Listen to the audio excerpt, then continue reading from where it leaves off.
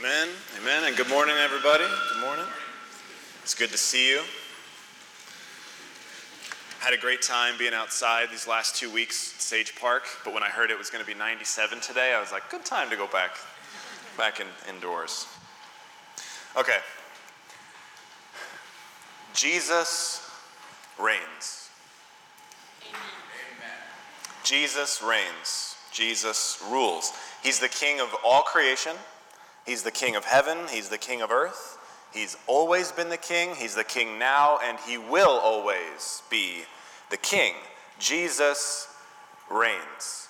And you might be thinking, well, not according to what I've been reading lately, not according to what I've heard lately, not according to what people in my life have been saying lately, not according to, I don't know if anyone reads the newspaper anymore, but not according to the newspaper it's saying that. Not according to the news station it's not saying that. In fact, I've never heard the news station say that. But maybe it's time to tune into a different station. A heavenly one. We're going to read Psalm 2 today, but before we get there, I have a bit of background to give you. So, we're in our Summer in the Psalms. We're looking at a different psalm every week. The Psalms are a collection of songs and poetry that were sung both individually and collectively as the Israelite nation worshiped the Lord together. They are composed of all kinds of different topics, including, I think I have a slide here of some of the different royal psalms, wisdom psalms, lament psalms, which I noted and always note that a third of all of the psalms are lament psalms because life is hard and he's teaching us how to deal with that, how to grieve well, how to approach God in our sorrow and our suffering. We have lament psalms. We have psalms of thanksgiving, psalms of confession, again, both individually and communal, different topics of the Psalms. But what I pointed out to you last week as we looked at Psalm 1 is that Psalm 1 and Psalm 2 together form the introduction to all of the rest of the Psalms. So there's 150 Psalms broken into 5 books, and the first 2 Psalms, 1 and 2, are the introduction to the rest of the Psalms. So it's not just a randomly collected and compiled poetry and songs. There's purpose to it.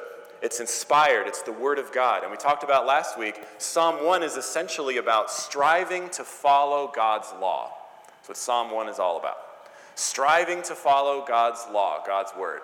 And then today, Psalm 2 is basically about waiting for God's Messiah. And when you put those two things together, what is the Psalms? What's it about? Striving to follow God, to obey His Word, as we await God's Messiah. It's beautiful. There's the meaning. There's the picture. That as we go through the Psalms, with all the highs and the lows and all the raw emotions and the crying out to God and the wisdom Psalms and thanksgiving Psalms and Psalms of confession, it all falls under that umbrella. Strive to follow Him, but don't forget, we're waiting for the King. We're waiting for the Messiah. Psalm 1 was the wisdom psalm. Psalm 2 is a royal or a messianic psalm. And I got to tell you something about this, which I learned that has always stuck with me, and I hope you remember it too.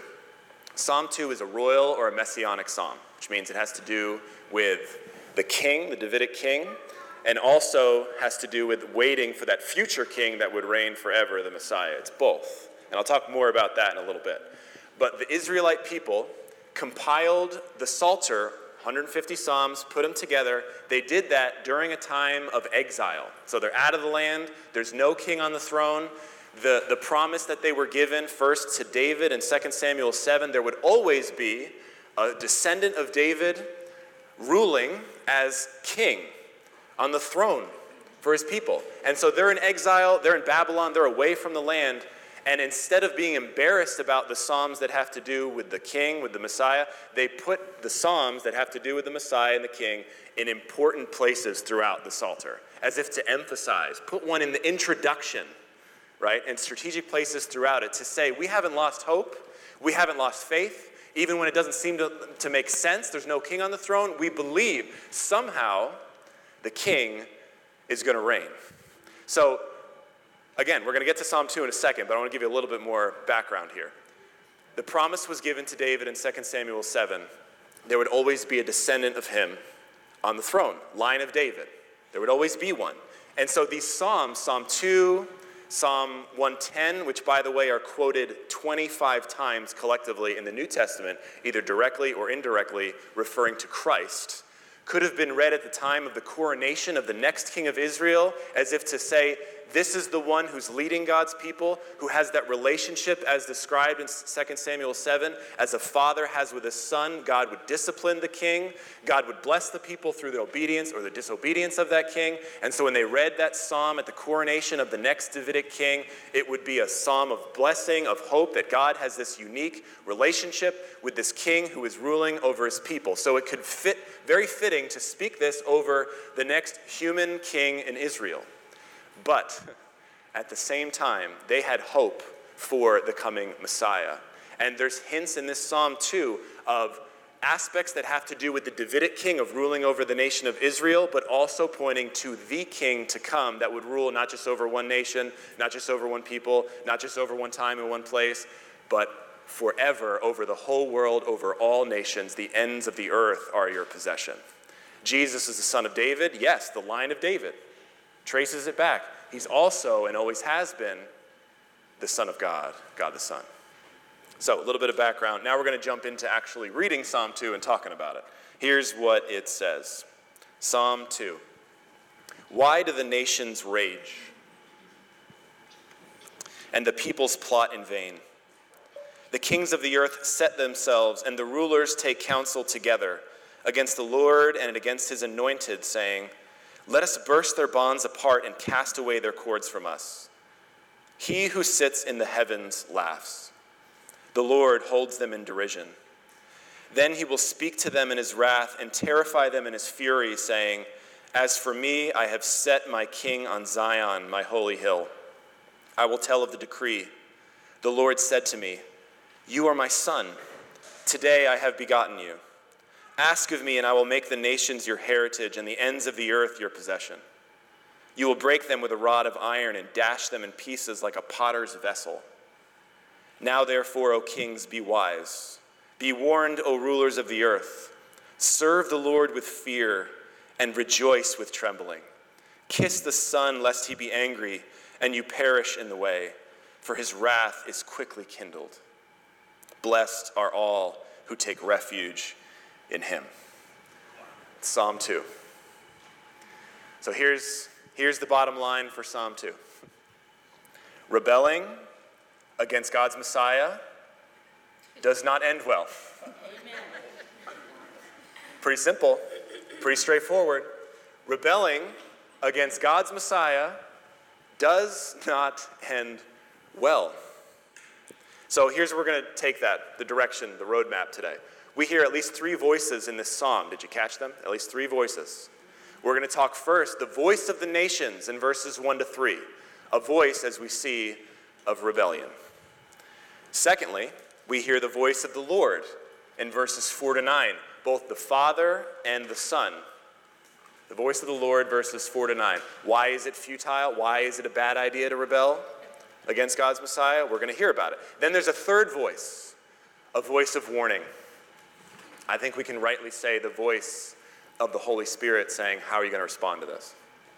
And we see that in verses 10 to 12. So first, we hear the voice of the nations. Let me remind you, verses 1 to 3. Why do the nations rage, and the peoples plot in vain? The kings of the earth set themselves, and the rulers take counsel together against the Lord and against his anointed, saying, let us burst their bonds apart and cast away their cords from us. So what's happening? The nations, generally speaking, the rulers, the kings, generally speaking, have a certain mindset and a certain motivation. What was the mindset? Well, we see it. He tells us in verse 1. They rage. Why do they rage and why do they plot in vain? The word rage here denotes pride. It denotes a kind of restiveness, impatience, an unwillingness to be controlled by God and his Christ. A hatred against God rooted in pride.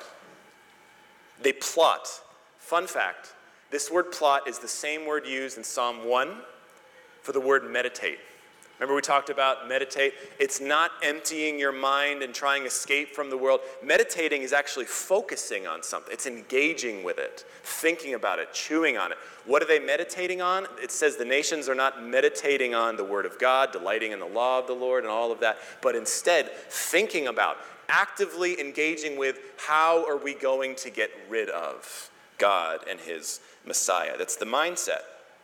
It says the kings of the earth, as if that rageful mindset climbs the ladder of the highest positions and authority across the world, across the nations, to try to get rid of God and his Messiah. They set themselves against him. That's military language, formation of lines. It's a war. And they want to be warring against God. That's the mindset we see in verses 1 to 2. So now, why? What's the motivation? What's the reason? Why would they do that? Why would they think to do that? Why do we think to do that? Verse 3, here it is. Let us burst their bonds apart and cast away their cords from us. Here's the picture. Because of God and his Messiah, this is us, nations are saying. Here's what we need to do. Break free, break the bonds, break the chains. It's an idea of a perception of freedom. We need to get rid of the commands. We got to get rid of the authority. We have to free ourselves from God and from his ruler, his Messiah. That's the motivation. Let's burst their bonds apart, cast their cords away from us. We don't want his design for the world. We don't want his design and his plan for humans. We want to make our own rules. We want to be our own people. We'll decide what's right and what's wrong. Does this sound familiar at all? Have you ever heard something like that? Maybe not quite as drastic, or maybe more drastic, actually, than what I'm saying. There's nothing new about this motivation. There's nothing new about this mindset. We hear it all of the time. It's not new when you read through Scripture. You see it through redemptive history from the Garden of Eden. They believe the lie that God's holding out, that God doesn't have their best interest in mind. You want to be like him, you got to disobey him. You want to be free? Don't do what he tells you to do. And we believe it, and we buy it, hook, line, and sinker. Throughout Scripture, we see examples. The one that came to mind is the Tower of Babel, where it says specifically, what was the motivation? Let's make a name for ourselves. In stark contrast to the next chapter, Genesis 12, God says to Abraham, I'm going to make your name great. Whew, what a difference. We living to make our own name great? Or are we saying, Lord, in submission to you, what a drastic difference there, that he will decide that. In humility, coming before the King of creation, the King of heaven, the King of earth. It's not us. It's him. It's him. The earth does not love her rightful monarch, but clings to the usurper's sway. I got that quote from somewhere, I don't remember. It's a good one. They plot, it says, in vain in verse 1. In vain they try to stop God. In vain we try to stop God's Messiah, God's plan for us, for this world. It's in vain. I wanted to give one example of when we see multiple times throughout history that somebody, a king, a ruler, a people, they try to get rid of all semblances of God, get rid of God's people. I'm sure you can think of multiple examples of that. Wipe out the Jewish people, try to wipe out Christianity, time and time again. There's a metal inscription that I saw from Roman, not in person, I read about it, from the Roman Emperor Diocletian, in which he says that part of his legacy was that he extinguished the name of Christians on the earth. It's like part of his legacy. If that were the case, I mean, would we be here right now? No. Did he do it? Did he wipe out all of Christianity? No. As long as the tomb of Jesus is empty, there will be no tomb for Christianity. You can't bury the living. Can't do it. The living have no tomb. It's in vain that the nations rage and plan to try to stop, prevent, change God and his Messiah, and in fact, his church that is spreading, continuing to spread around the world. But we hear the voice of the rebellion, the voice of the rebelling nations in verses 1 through 3.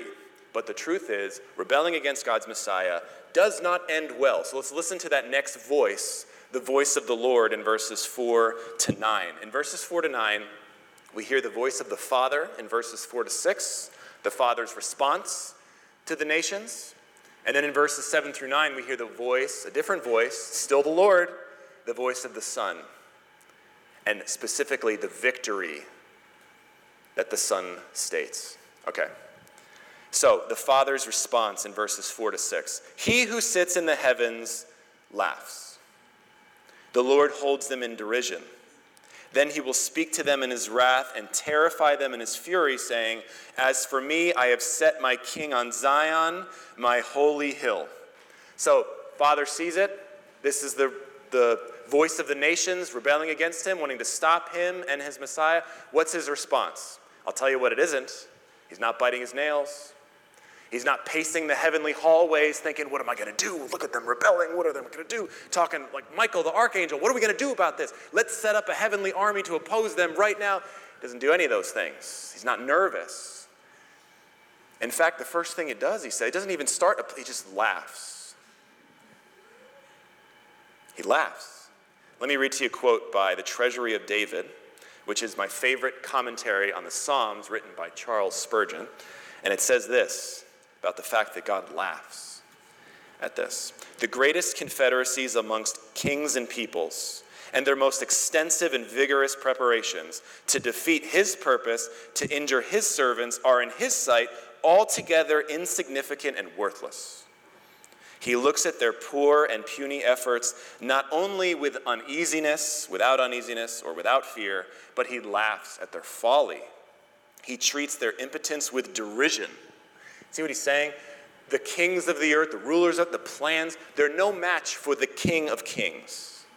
It says in Isaiah 40, if you want a little taste of the power, the sovereignty of God, check out Isaiah 40. The nations of the earth are like a drop in a bucket, he says. Like dust on the scales that you don't even see on them. It's not a humorous laugh, God laughing at the nations, the king's plans to try to conquer him and his Messiah. It's not that's a good joke, I'm going to laugh at that. This is a wrathful laugh. This is a divine ridicule of the foolishness of that decision to go down that road. Remember Psalm 1, those two roads, the road to perishing, road to blessing? He laughs at it, a divine ridicule kind of laugh. And I thought about this. I thought about the kind of laugh I might hear a parent do if somebody says they're going to harm their kid, their child. You think you're going to actually defeat his Messiah and God? Like that kind of laugh. Try. Okay. He laughs, and then he speaks. As for me, I have set my king on Zion, my holy hill. So at the height of their rebellion, at the loudest of the voices, he responds by saying, as for me, what have I done? I have set my king. What is he saying here? Essentially, he's saying, it's too late. It's too late. What you're trying to prevent to happen has already taken place. It's already over. It's done. Why is it futile? It's over. He's done it. His king has been set. All efforts are futile against him. And that's what the Son, this next voice in verses 7 through 9, is about to affirm. The voice of the Son about his victory, about what was told him by the Father and him affirming it, the Son's victory. Verses 7 through 9, he says, I will tell of the decree. The Lord said to me, you are my son. Today I have begotten you. Ask of me, and I will make the nations your heritage and the ends of the earth your possession. You will break them with a rod of iron and dash them in pieces like a potter's vessel. Now, I said at the beginning, this could very well be some of these royal or messianic psalms spoken over and at the coronation of the next Davidic king. However, this psalm in particular, Psalm 2 and Psalm 110, it's looking beyond. It's giving promise. There's something unique happening here to the ruler that it's talking about. The king of Israel was promised and told of ruling over this area, this nation of Israel, place. But now it's saying it will give him the ends of the earth for his possession. It's unique. Jesus is the Son of David, but Jesus is also the Son of God. And he was God the Son before his ministry started, before his coronation at his baptism, and he was God the Son even before the incarnation. In fact, there are examples in the Old Testament of Jesus appearing. Did you know that? They're called Christophanies. This is a teaser for Advent, okay? We got new Advent coming up. Not new, just we're going to be focusing on appearances of Jesus in the Old Testament leading up to the incarnation. You excited for that a little bit? I hope so. Okay. So, he's unique. The Son of God claims his victory. The ends of the earth are his possession. He's the ruler of all of heaven and of all of earth. All authority has been given to me, he says in Matthew 28. It's the voice of the Son of God and the Son of David. And this Psalm 2, of what is his, was spoken over him through his ministry at the time he was here, and concerning him for the future, the fact that he is that Davidic king that's going to rule with a rod of iron over all nations. So it's spoken over him at his baptism in Mark chapter 1. The Father says, "This is my Son, in whom I'm well pleased." It's spoken over him at his transfiguration. We'll use Mark again for the example. Mark chapter 9, when Jesus revealed some of the glory of his divinity to Peter and James and John, glory that was always there, but hidden and concealed. While that's happening on the Mount of Transfiguration, the Father says, "This is my Son, listen to him." And at the resurrection and the exaltation in Acts chapter 13, verse 33, Hebrews chapter 1, verse 5, Hebrews chapter 5, verse 5, Romans chapter 1, verse 4, they quote Psalm 2 as if to say the reign of Jesus didn't end like it did for every other Davidic king at the end of their life. It continues forever. And then in Revelation chapter 2 and Revelation chapter 19, according to about the second coming of Christ, his reign not just now but forever in the future is his, where Psalm 2 is quoted. And I'll give you the one example, Revelation 2, 26 through 27. "The one who conquers and who keeps my works until the end, to him I will give authority over the nations, and he will rule them with a rod of iron, as when earthen pots are broken in pieces, even as I myself have received authority from my Father." And I want to mention, this is not a new revelation that just happened at this time when Revelation was written. It's been go back to Daniel.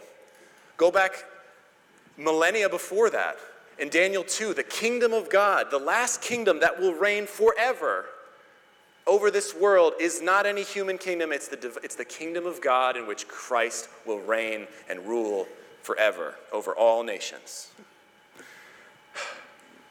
Christ will defeat his enemies.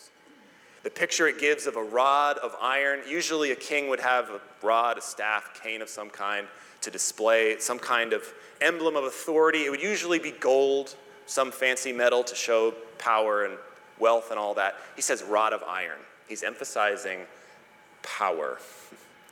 And there was a ritual that was done, I believe it was started by the Egyptians, where they would take pots, earthen pots, these vessels, clay pots, and they would bring them out in front of the army, and they would write the names of the nations they're about to go conquer, and they would take, a staff or something, and just break through them as if to say, we're about to dash to pieces our enemies coming up here. Jesus doesn't have to use a rod. Jesus can speak with the power, the word of his mouth. He's a consuming fire. He created through speaking, and he can defeat his enemies simply by speaking it into existence. Rebelling against his Messiah does not end well. We heard the voice of the nations. We heard the voice of the Lord, but now let's hear the voice of warning in verses 10 to 12. "Now, therefore, what's the therefore? In light of everything we just read and talked about. O kings, be wise, be warned, O rulers of the earth. Serve the Lord with fear and rejoice with trembling. Kiss the Son, lest he be angry and you perish in the way, for his wrath is quickly kindled. Blessed are all who take refuge in him." So what's the warning? What's the response he gives? He says, be wise, be warned. Look, with any instruction, There's lots of good instruction in life, how we can do better. Instruction about your job, instruction about how to be a better parent or son or daughter or family. Instruction everywhere, all over the place. Instruction that has to do with salvation, the saving of your soul. Shouldn't we perk up a little bit more? To listen to it, to take heed, to submit to it, to want to hear it, to know it, to believe it, to embrace it, to choose life. He says, therefore, be wise, be warned, serve the Lord with fear, rejoice with trembling. It's the same kind of words that were used to describe Mary when she gets to the empty tomb and she encounters Jesus and she can hardly believe he's alive. And she leaves to go tell the disciples mixed feelings of fear and with joy. Fearing the right authority and power of this king. Is he safe? No. Nobody's good. Fear, but also with joy, excitement to serve him, to live for him, to know him more. To know him more. Look, the lie that the nations believe and that every single person in this room, including myself, have believed, not just in the past, but still at times today or in our lives, to believe the lie that serving God is something that we need to be freed from. That we need to rebel and throw off the chains in order to truly be free. It's not by serving the true God. We've all believed that in some way or another. We all struggle with that, right? Sometimes daily. I don't want to believe. I want to do my own thing. I was trying to think of a specific example in my own life, and there's a lot of those, but I'll tell you, I didn't want to believe and to follow that you got to wait until marriage. I didn't want to do that. I wanted to say, forget that. That sounds like the opposite of freedom, God, to wait for that. I'm sure you can think of plenty of examples in your own life where we don't want to believe it. We think that it's bondage, but it's a lie. It always has been.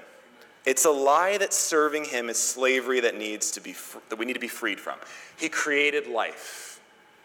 He created us. He knows.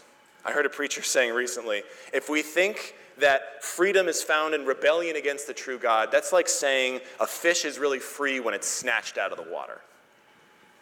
Or that the train is free when you derail it. Or let's free the tree by uprooting it. That's not freedom. That's not freedom. So what do we do? Here's what he says. Look back at Psalm 2. Kiss the Son. This is not a romantic kiss. It's not a pucker up. It's an act of submission. It's the opposite kiss that Judas gave in the garden of betrayal. It's the kind of kiss that wants to receive instruction from the Son of God in submission. And I got to point out, fun fact, this word son at the end of Psalm 2 is not the Hebrew word for son. It's this unexpected. He said son earlier in Psalm 2, the Hebrew word, what you would expect. Almost all of the Old Testament, most of it is written in Hebrew. So why is this word son in Aramaic? It's giving the idea of foreignness, as in he's not just the son, he's not just the king of one nation at one time. He is the king of the world. Submit to him. That's where freedom, believe it or not, is truly found. But then he says something else. It doesn't end well for those who don't submit to him. He says, his wrath is quickly kindled. What is he trying to tell us here? Because we see time and time again throughout the Bible, he is a patient God.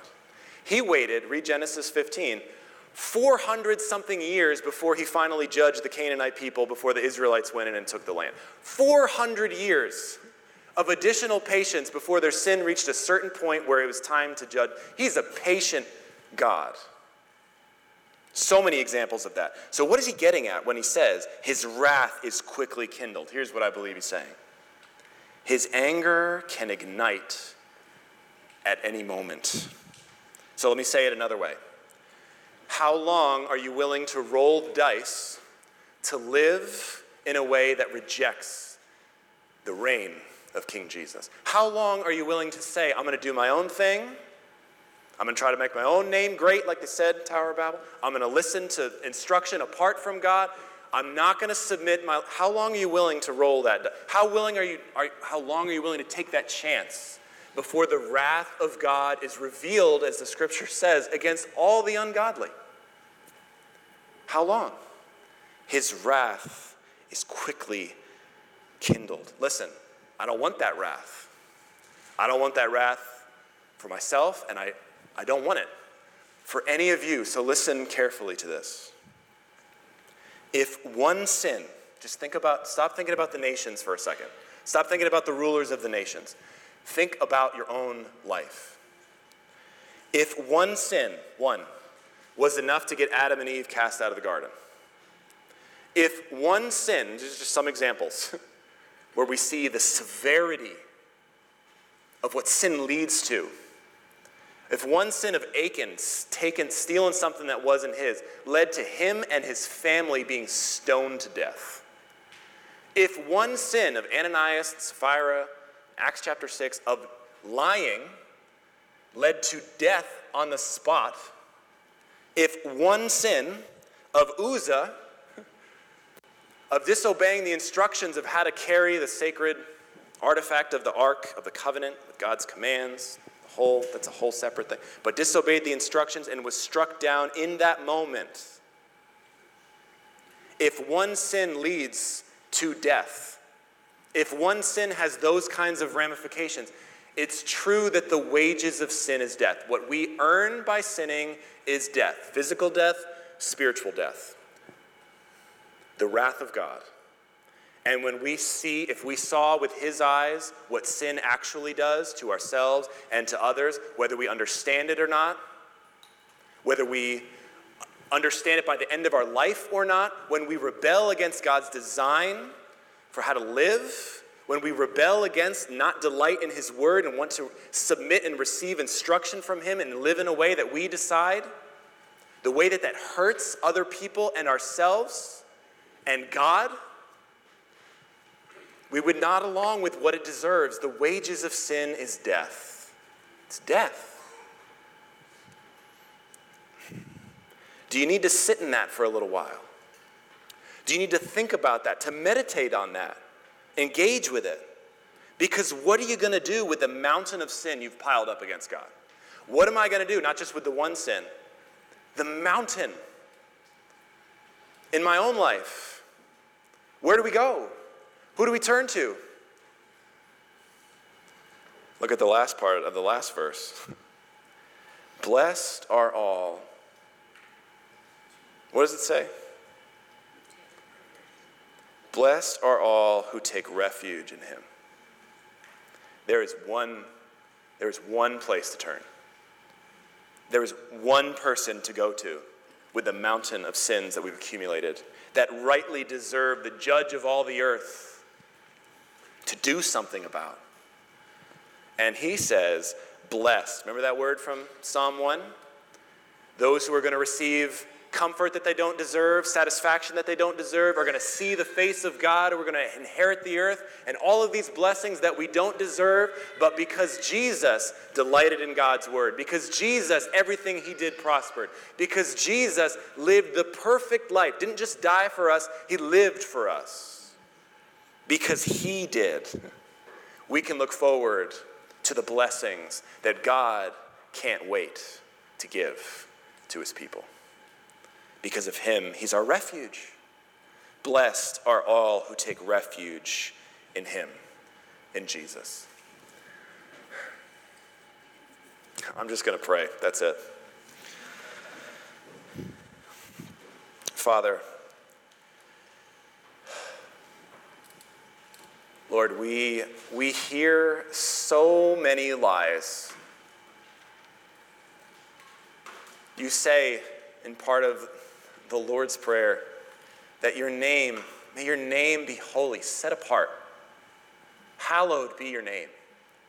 Because we live in a world that constantly does not do that. We've heard so many things that are not true about you. God, would you help us to know the truth? about you, about your nature, about your character, about your goodness and your mercy and your fair justice and your love and your wisdom. May we know the truth about ourselves and our need for you. In all, Lord, that we need to be forgiven.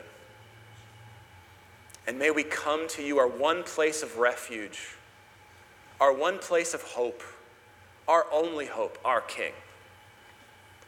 May we turn to you, Lord Jesus. Father, I pray, God, if anyone has not found that refuge, they would stay, they'd want to talk about it.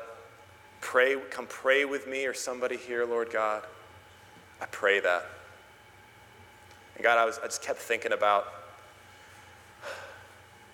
this morning how grateful we are, Lord, for the volunteers downstairs and teaching our children the truth, teaching our kids about who you are.